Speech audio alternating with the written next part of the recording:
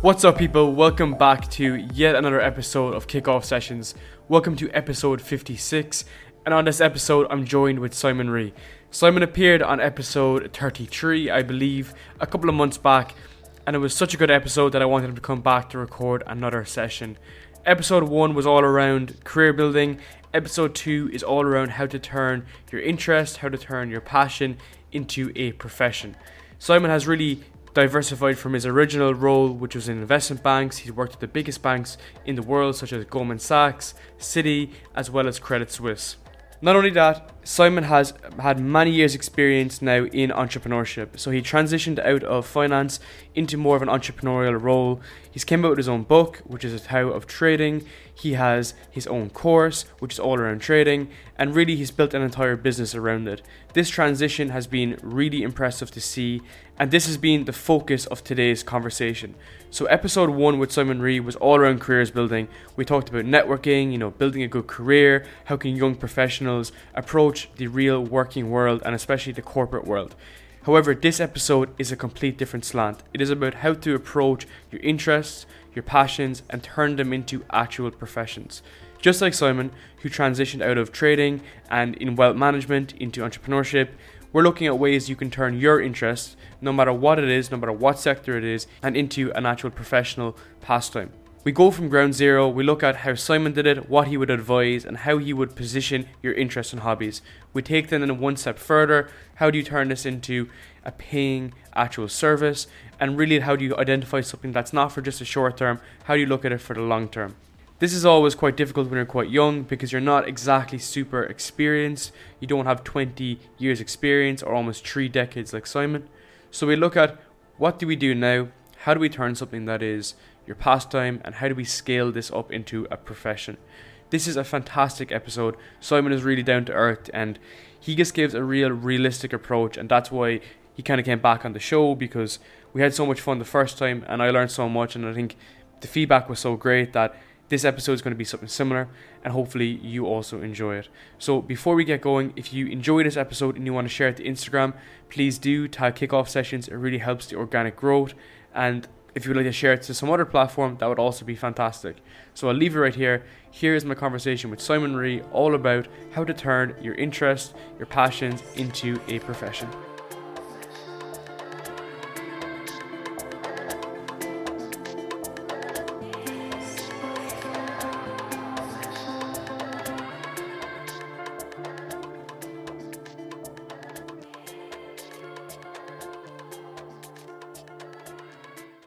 Simon, you're very welcome again to Kickoff Sessions. I really appreciate you coming back for another episode.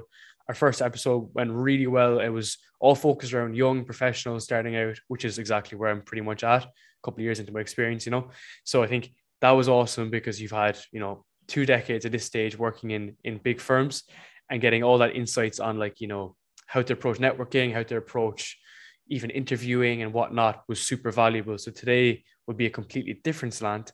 And that's what's going to be really cool, looking at turning professions, looking at turning things into profession from your interests and hobbies, which I think is really a new opportunity for people now at kind of my age and what people are trying to do more and more, really.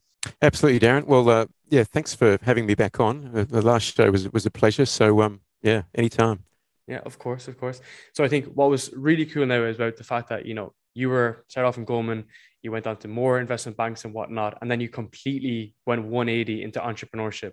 Now, I don't know how common that is, but I don't really see that many people do it as much as you have, So how have you even just seen yourself when you went from taking the salary to making the salary? How has that experience been from you at the very beginning? Yeah, it's a big change. And there are several, things one has to get used to when you go from working in a big corporate with a big title to working for yourself. And some of the things that you go through early on, one is you all of a sudden you feel as though you've lost some prestige because you've got a business card that could open doors for you just by virtue of where you worked.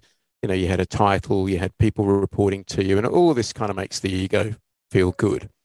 And then it's just Simon Ree, who the hell is he? I haven't got Goldman Sachs on my business card anymore. That's not going to open, my personal brand isn't going to open as many doors for me as the company that I worked for used to. So that's the first thing to deal with is just that kind of loss of identity to an extent. And we can talk about ways you can mitigate that. Secondly, it's all of a sudden you become very self-reliant. And I remember, days where I'd spend half a day fixing the bloody printer. You work in a corporate and you ring a help desk and somebody comes and fixes the printer and you use one of the other 13 printers while that one's getting fixed. Your printer goes down and it's a real pain. You run out of stationery. Oh God, I've got to, run down to Officeworks or whatever and buy some printer toner or whatever it is. So a lot more self-reliance. And then, of course, the biggest difference is when you work for a corporate, you get this paycheck that basically just comes into your account every month unless you really screw things up. But generally, it's pretty reliable. And you go from that to a situation where you don't have that same continuity of income, and it is really all down to your efforts. The downside of that is it comes with a certain amount of stress. The upside is you're not subject to somebody else's opinion of you. You're not subject to pay rises or discretionary bonuses or some corporate HR framework that dictates what your upside is. Yeah. So if you're a self-starter and you're ambitious and you're hardworking, it's an enormous benefit. If you're not a risk taker and you just like that, steady paycheck coming in every month, it's probably a massive shock. How did you even deal with kind of the kind of anxiety of being so self-reliant? Because as you said, like the pressure's all on you, and no matter what happens, like, you're going to have to, it's input versus output. So did you see yourself really throw, more hours at it in the beginning and trying to compensate for that? Or were you, well aware that you couldn't figure things out? I threw a lot of hours at it just because it's necessary. When you're building a new business, there's a lot of work involved, and you don't know 50% of it until you actually start, and you realize just how much work is involved. I was never concerned about, I guess, making a living from it, because at the end of the day, I thought, well, I mean, I can trade. I've got a skill set, and that's really how I've been making the majority of my living since I left the corporate world behind. So trading is an important skill set, and it's one that's enabled me to, pay the rent and put 3 kids through private school and, do all of those sorts of things. Really, the business side of things, the more entrepreneurial side of things, is it's part of my mission rather than something that was like I need to do to put food on the table. Yeah, I reached this point in my career where I'd spent 2.5 decades in the corporate world, helping people who were already wealthy beyond their wildest dreams. And it was more a question of what is my marginal contribution to society? And when I analyzed that, I didn't really feel very good about it. And I recognized there was a real gap in the market for people who are not already extremely wealthy. The investment products available to them tend to be not that good. They tend to be expensive. And there are a whole bunch of myths and outright lies that get told to the general public. And so I guess my vision, if you want to call it that, was to create a group of people who become more creative, more entrepreneurial, happier, all because I've managed to help them reduce the burden of financial stress. And I think a big thing about that is that you've shown over the last 2 decades that you like understood markets, you understood like people's desires and where the cracks were. And that's a big thing, I think, because you came at it with a lot of experience. But a lot of people may not originally, or they may have an idea or think like, okay, this segment of the market is correct, but you really lived and breathed it for so many years. And you obviously got a lot of enjoyment from it. But then you kind of had that introspective look saying, okay, maybe I could be doing more to society. And I think we mentioned this in our last podcast before, that that's a big thing about when you turn like 30 or 40, is that you've been taking from the world for so many years, as a kid, you're reliant on your family. Then when you get older, you want to like experience as much as from life as possible. And then as you get older, it appears to me that you want to give back more. And I think it was cool there because there's the opportunity of, okay, there's a lack of financial information, and we've seen the downsides of that and people getting burnt so hard recently. And then we also see the element then you're like, okay, I can provide a viable contribution. So it's a nice kind of like harmony, I suppose, between the two. Yeah, and as you sort of alluded to, I think it's a journey a lot of people go through and reach at a certain point in their life. Yeah, you realize that you become more contribution centric in your approach to your way of life and what you do. Yeah, for definite. You mentioned earlier as well about like, the kind of you had the prestige, you had everything, and really now there's so much more like kind of external pressures because people are like, oh, what's Simon doing? Thinking he can do this or start this. How did you kind of even approach something like that? Because huge for my generation is what do people think of me? It's all the what ifs. Yeah. What if people think that this sucks? What if like my close friends think that I've changed and whatnot? And that's a huge part of Mm-hmm. people of all generations, really. So what was a big thing for you? Because we all have to take that leap and the difficulty at first. Putting your head out there and saying, yeah, I'm going to go down this route can be also very challenging. I think, speaking just from my own personal experience, I never defined myself by my job or my career. And I reckon most of my friends, none of my friends really had a clue exactly what I did. They knew I worked in a bank, I never talked about work much, and I never defined myself by my career. I've seen too many people become retrenched or retire and just completely lose their identity, and it's they just fall into a depression. So whether it was conscious or not, it was not something I ever really did. But I mean, some of the things you miss are honestly, it's almost embarrassing. But when you work for a big bank and you've got a good job, you fly business class everywhere, you stay in five-star hotels everywhere, and it sounds incredibly hollow. But I mean, those are the things that in those first couple of months when you're traveling economy and staying at motels, you sort of think, oh, yeah, I miss that former life a little bit, Yeah. but you get over that pretty quickly. It's funny because you like usually the opposite is romanticized. So when you're working for yourself, it's like, oh yeah, you've all this freedom, you can work from anywhere you want. But it's actually the opposite. It's like I need to really watch my cash because this is the only inflow of cash at the moment. I can't be, going to fancy restaurants, getting $100 steaks and whatnot, because if I do this, I can't afford my marketing budget. If I do this, I can't afford any sort of product. Like you can't really do anything, so you have to be very careful with understanding it and being able to say, okay, this is my new lifestyle now. And going backwards is also very difficult. People find that, it's very hard to give up what you already have. Yeah, that's true. It is true. But like I said, these are kind of fairly hollow, inconsequential considerations. It's but they're things that you most people will go through that they may not have considered until it happens. But you come out the other side pretty quickly, I find. Mm-hmm. And you're to your point about freedom, the amount of freedom that you do pick up is considerable. I mean, yeah, there's work involved, but you work on what you want, when you want, the hours you want. The idea of having to ask somebody else's permission to take a day off kind of seems really banal to me. Even though that was my life for most of my life. Of course, as an adult, it's like asking to go to the bathroom as a kid, when you're in school, and then it's like the flip side to it. I think what's really important for like our generation, or even for myself, is about, if you're starting something and you want to make sure that it's like sustained and for the long period, because we don't want to start up a project and then 2 months later crash it down and go back to what we're doing originally. So like how for you like has been like picking like, okay, I'm going to provide training education under trading. You've seen that it's a real long commitment for yourself. You can see that your whole life has been around trading, which has been really great. But for younger people, how did they kind of identify that and say, okay, this is what I'm going to stick with and try to work on and build on, and not just give up over the course of 2-3 years, even at the best? Well, I think you got to build a vision, and you got to build a mission.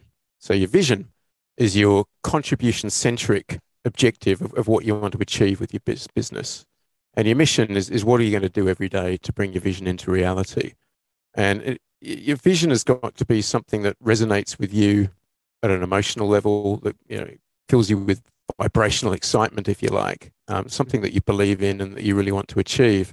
And then the mission and it does. I'm not talking about a mission statement so much, but maybe even kind of steps. So you got the macro and the micro, if you like. The mission is what keeps you true to the vision.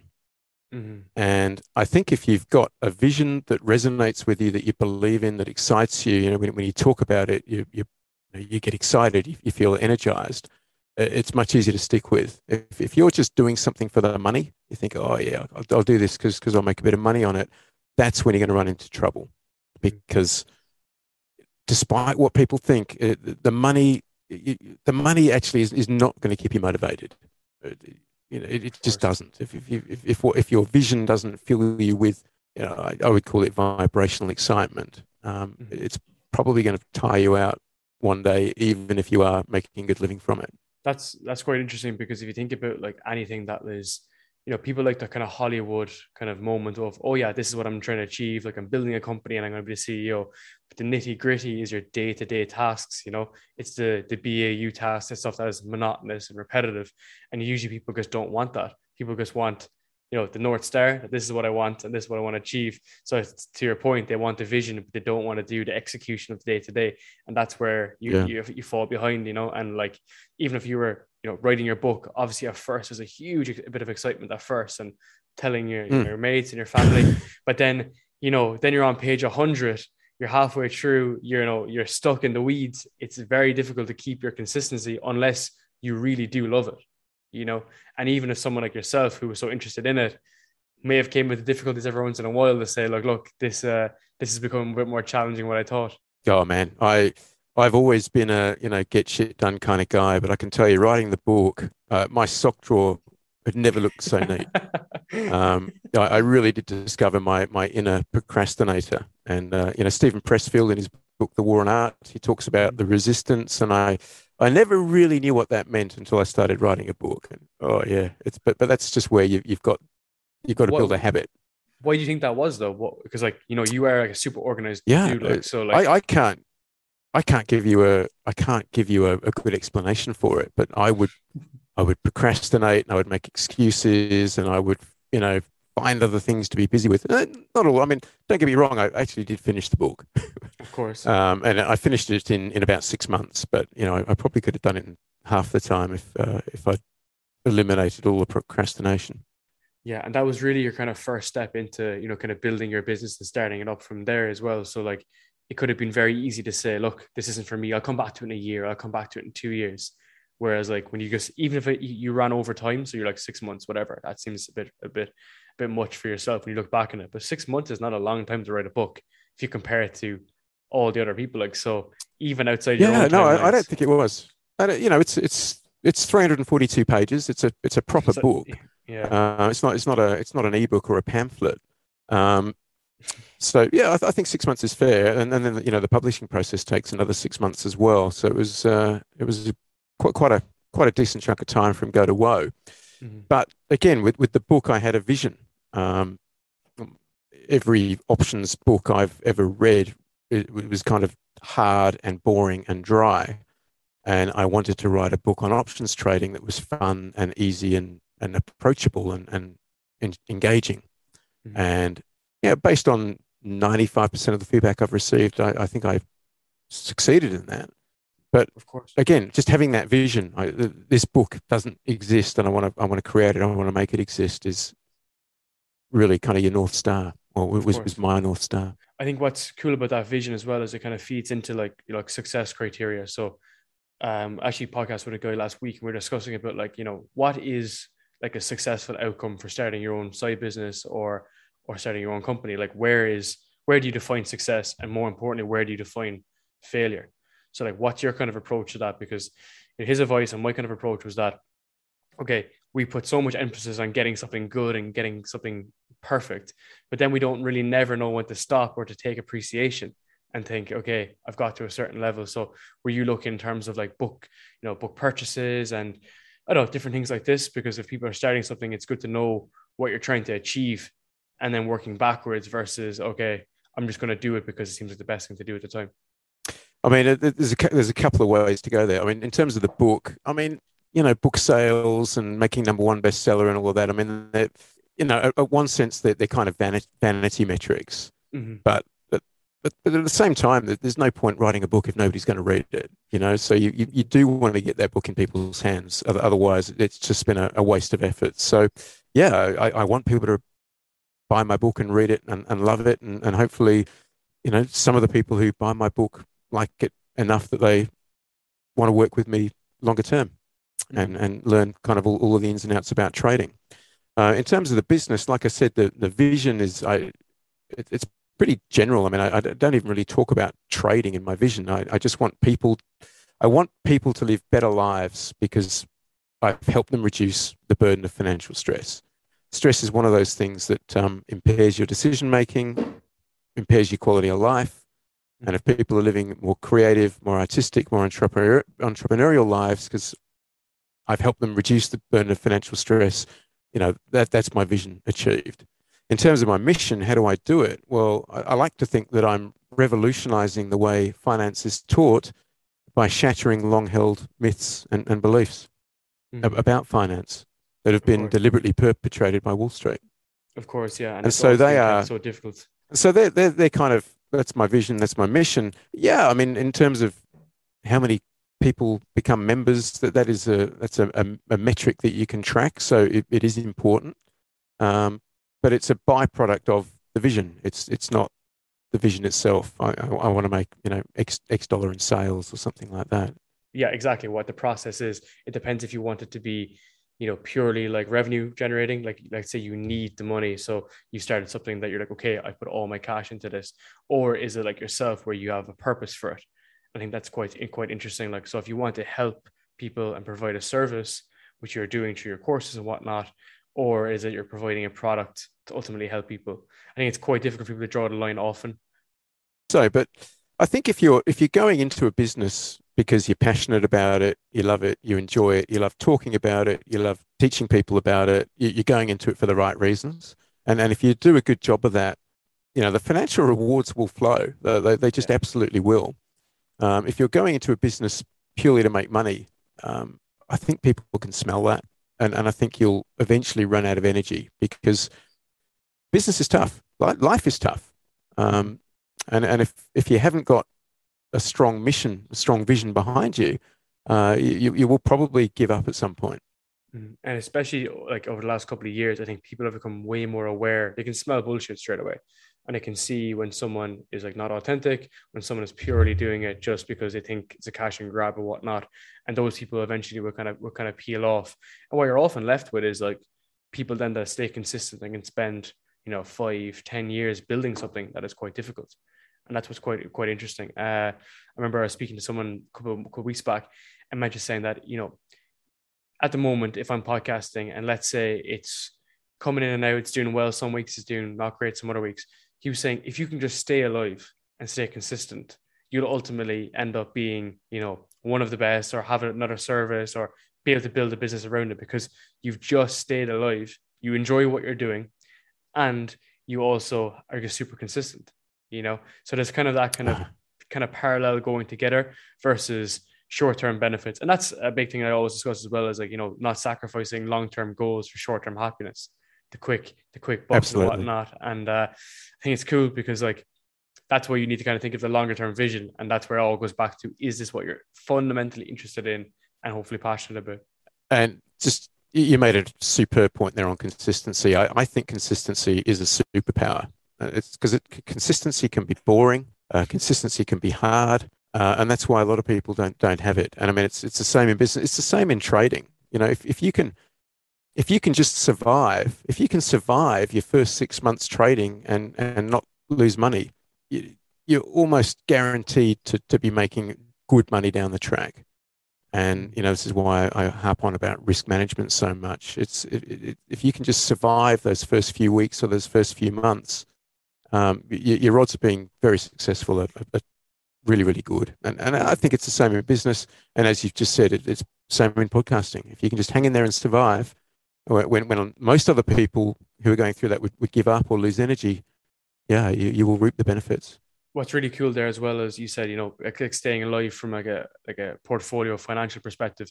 So like usually if you have a good kind of base knowledge or you're learning in parallel, trying to learn a bit of, kind of education, you mitigate that stages and then you're going to fundamentally get better from there. You're just going to slowly Yes. improve through time. And that was a good, that's to your point, your post during the week, which is, start first, then edit second, just get going, get up and going, Hmm.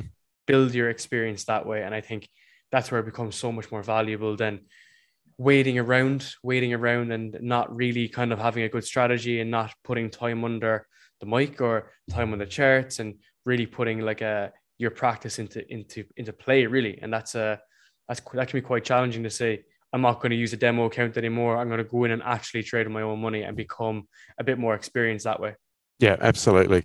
And just to your point about editing later, act first. I think it's so important, that whole ready, fire, aim approach, because one of my mentors said to me years ago that the worst kind of action is inaction, and I mean that's certainly borne itself out in my life. Yes, you'll make mistakes, but you can always course correct, and mistakes, so long as you own them and are accountable for them and correct them, uh, very rarely are they that big of a deal.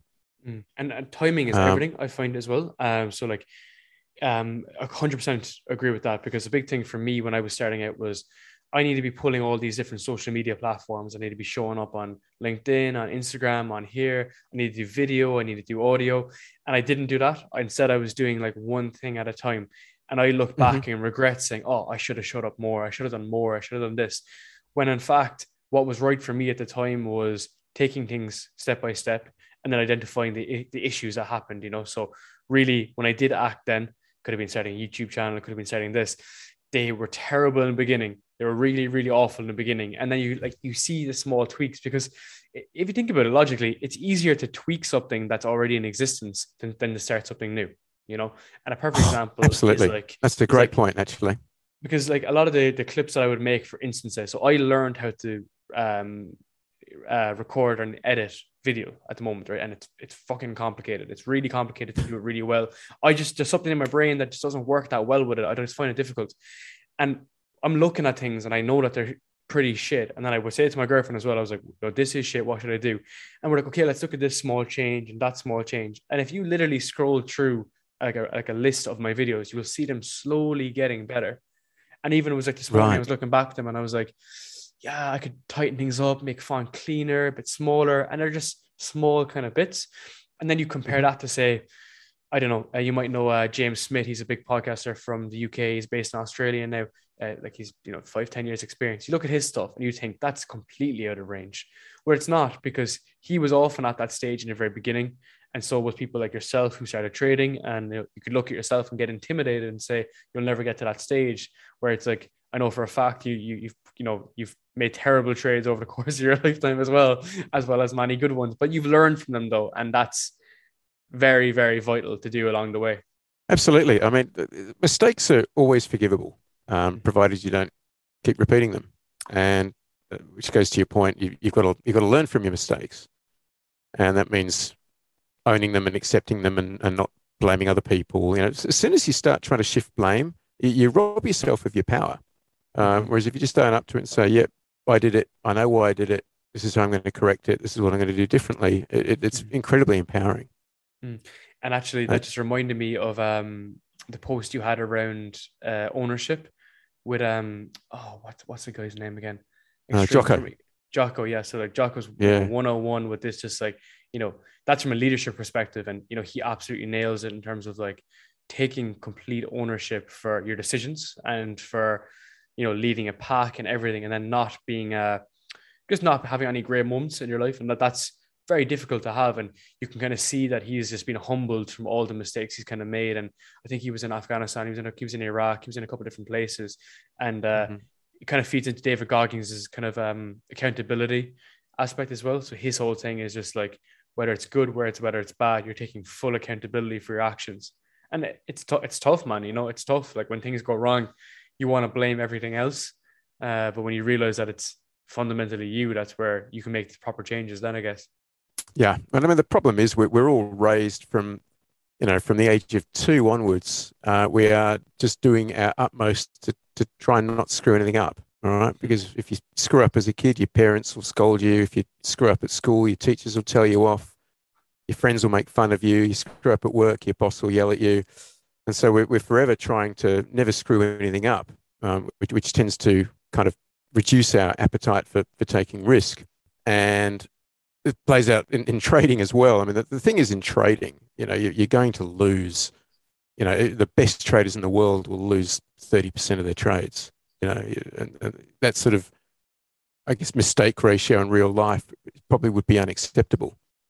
Um, you know what I mean? But if you can get over that and sort of just let the ego go a little bit and not be afraid of making a mistake. A lot of people think they're going to look silly if they make a mistake.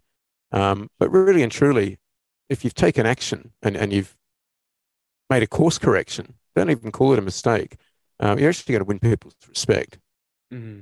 I think You know, trading is a it's really the good action takers example. in the world that, Trading is the perfect example there, you said, because after you make the mistake, you have to get back on the horse and do it again. yeah, And if you're absolutely. if you're worried and you're scared and you're thinking that, oh God, you've lost your confidence, it's the worst position to be in when there's literally money on the line. So you have to completely get back on track and kind of back yourself. It feeds into different aspects of business as well. Like if you've made mistakes in the past, you need to be able to get yourself together. Like, I don't know, get yourself back in check, and how did you even do that when you were trading? Like if you made a big mistake, did you have some sort of kind of recourse or like a habit that you would kind of use to get back on track? Well, I guess I've just refined my process very early on to ensure that if I follow my trading plan, big mistakes were impossible.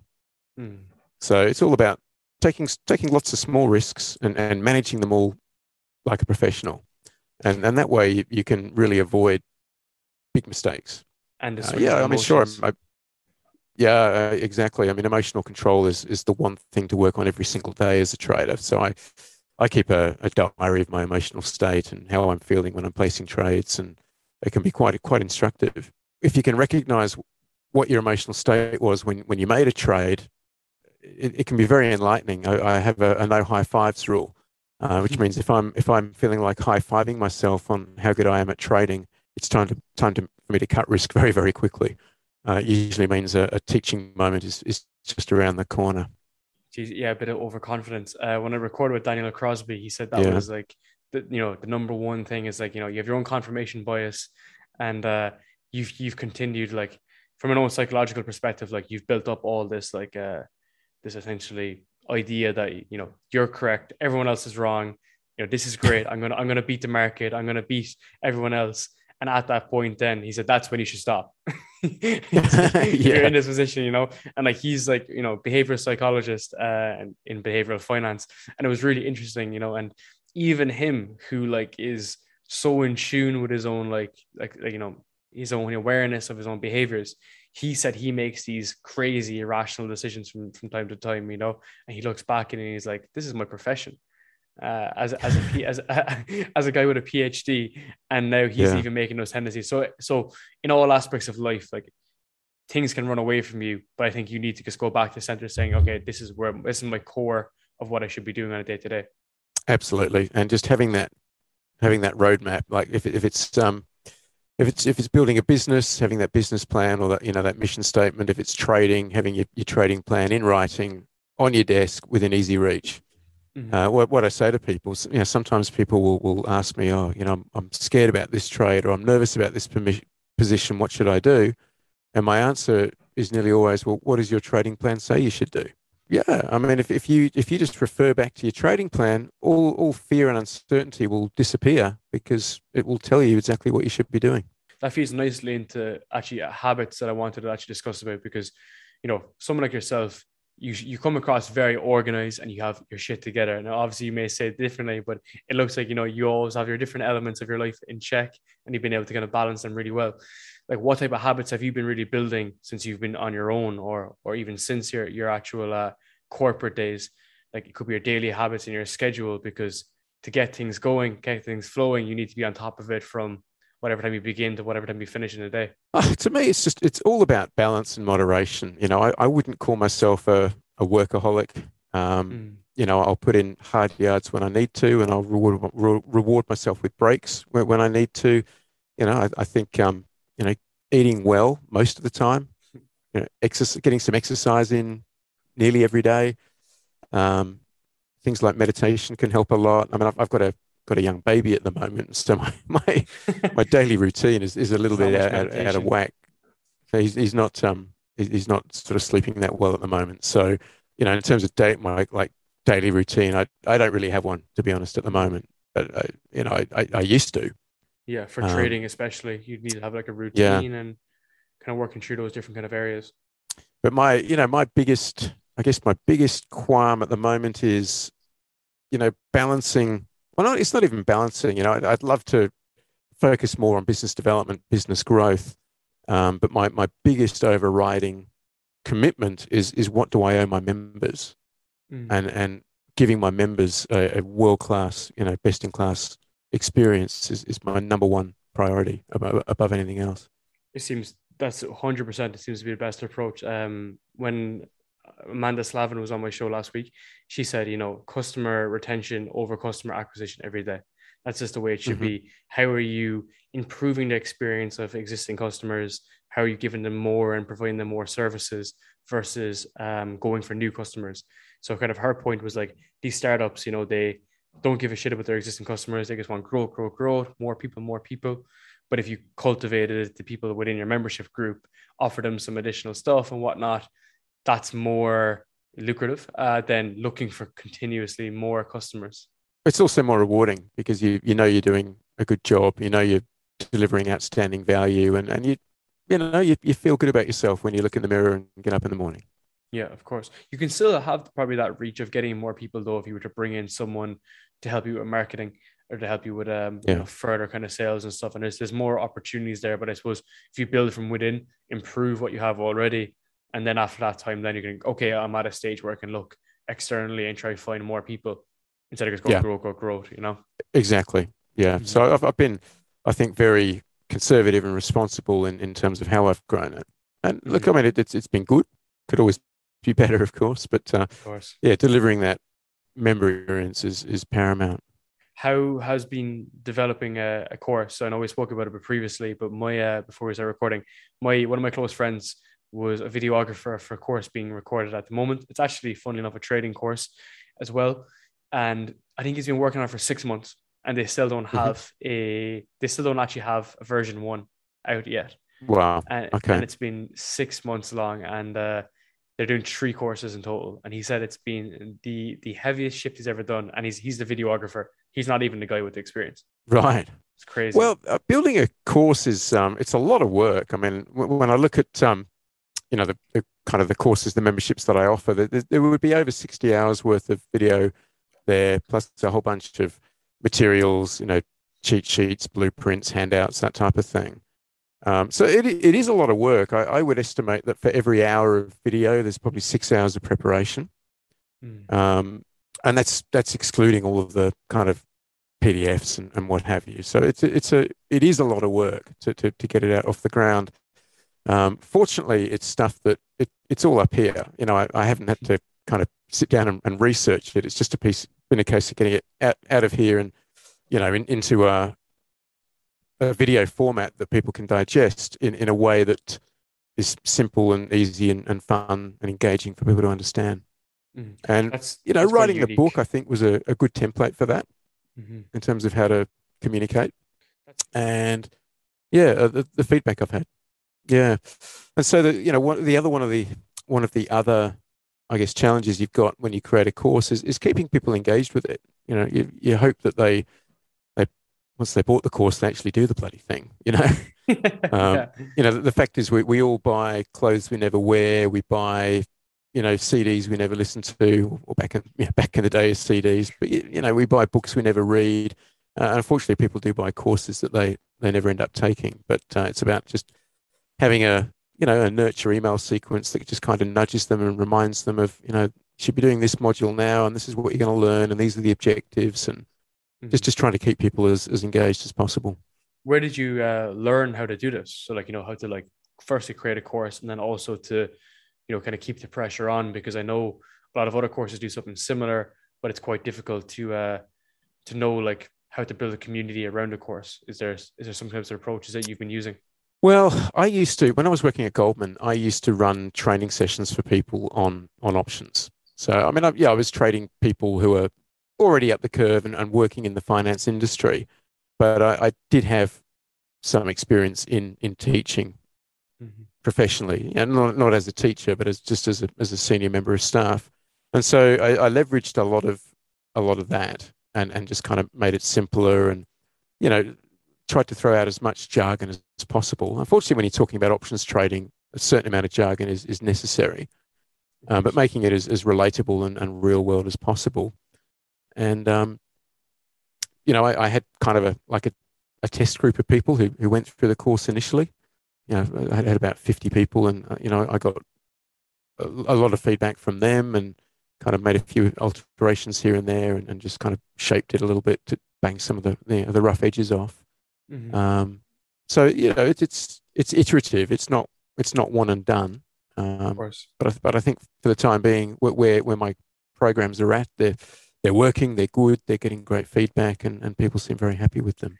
That seems to be like a really good product kind of development loop that you're running, like using feedback to essentially improve the existing product. Because a lot of people might say, look, this is my product, I'm going to push it out to the world and let it sit there. But you've been using just customer feedback to guide it instead of saying, this is what I want. It's like, this is what my customers want, or possible customers, which is the best way to pull it in. It's not necessarily driven off what you may think is the best. It's about how do we improve the knowledge of people that have no experience up to this point.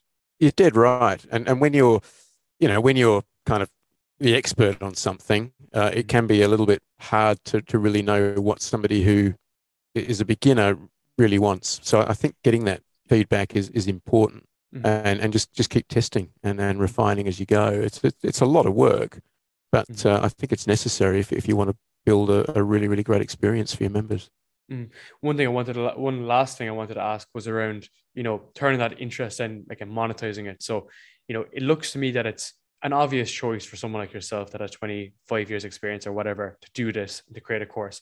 But for younger people who are starting out, it's quite difficult. So what's your thoughts on like, gaining that experience to be able to monetize it into a service like you're doing with a course or some other aspect? Do you need like several years experience? And what would be your kind of advice for people? Because people would have a similar ambition. Do they need to have 5, 10 years experience to really do it? That's a really good question. I think one problem that a lot of people run into is the so-called imposter syndrome. I've been doing this for 5 years. Who am I to teach other people? I don't feel like I'm qualified. And I had this in a different area of my life. I mean, I was back in 2017, I think it was. I flew up to Thailand, spent some time with my sensei in Jeet Kune Do. It was actually called a Sifu, but Hmm. a lot of people aren't familiar with that term. And I became a certified Jeet Kune Do instructor. And I kind of thought, well, I've been doing this for a while, and I've done a week long sort of instructors, you know, course where they basically try and break you and convince you this isn't the path you want to take. But came out the other side. But then I had a bit of imposter syndrome. I thought, compared to my Sifu, I'm woefully inexperienced, and this guy trained with Ted Wong, who was Bruce Lee's last private student, and I kind of thought, well, who am I to teach people Jeet Kune Do compared to my Sifu? And he kind of said, well, look at it like this, Simon. You know more about Jeet Kune Do than 7.9 billion other people on the planet. Mm. You So know, and, interesting and that it's perspective.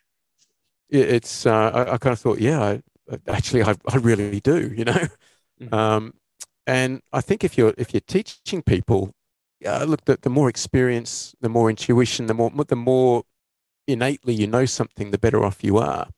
But you don't have to be the world's best. In fact, you probably only have to be 3 or 4 chapters ahead of them in the book. You know what I mean?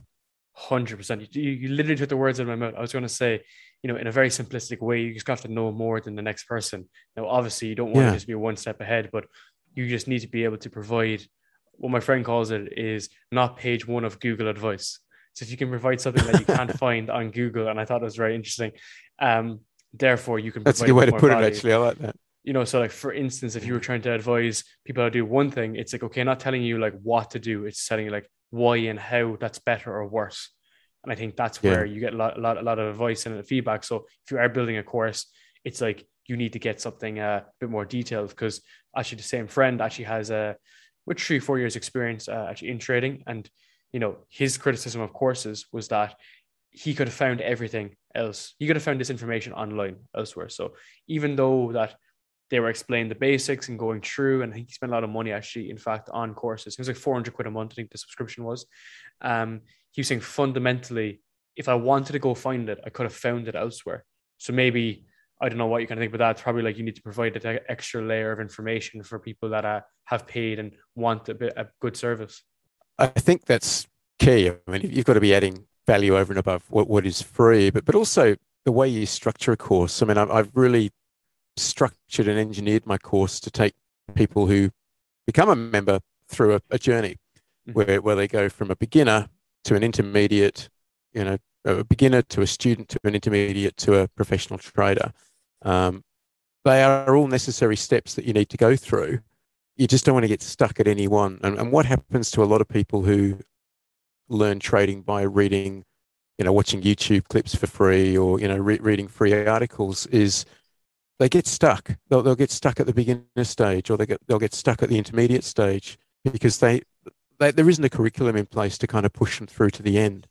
And, learning trading, it's not just about learning a bunch of setups.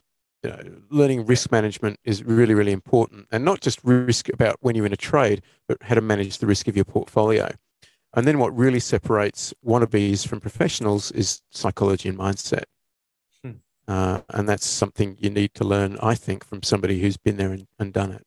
Which is why you need a mentor. And actually, that was when you launched your kind of latest kind of series on YouTube, that's one thing when I commented on saying that's what's really lacking is that extra layer of detail that you see online for trading. It's like, okay, this is like how we do it, but really getting into the super, super detail is what I haven't seen anyway. And what a lot of people that are my age, or it could be more difficult to find, but like the devil is in the detail with a lot of stuff.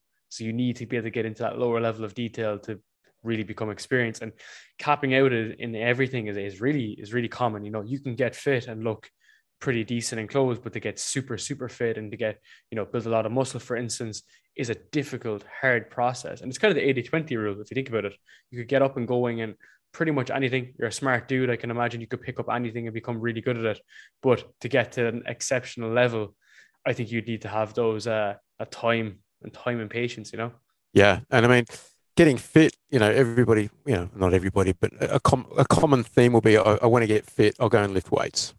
And you go to the gym and you lift weights. And, if you've never done any exercise before and you start lifting weights, you'll probably notice some improvement.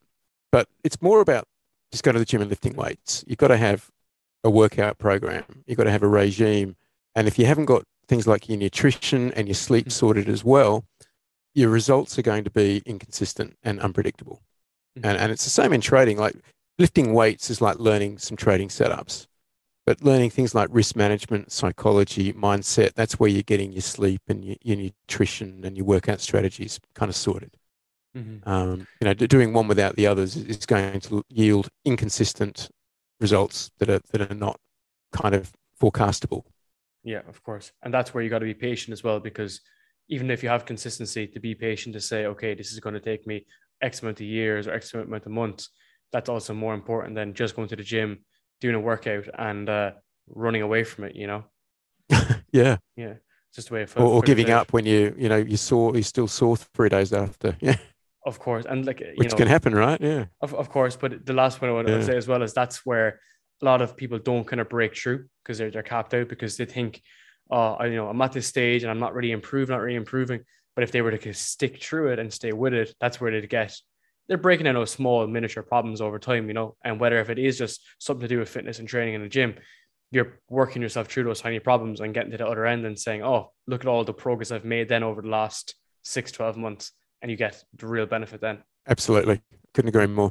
So I'd say a massive thank you. I think this has been an awesome, really, really helpful session because it's great to see all the work you've done over the last 20 years and now how it's completely flipped into a different way of providing this educational service. Oh, thank you, Darren. I'm really enjoying it. It's kind of sharing knowledge, teaching, if you want to call it that, is something that I really, really enjoy. And I find it extremely gratifying when I see people, get those light bulb moments and, the penny drops. It's something that I really enjoy. And I plan to be doing this for a lot longer. Of course. And where can people find all of your stuff at the moment? Like, where do you have everything housed? So my website is www.toweroftrading.com.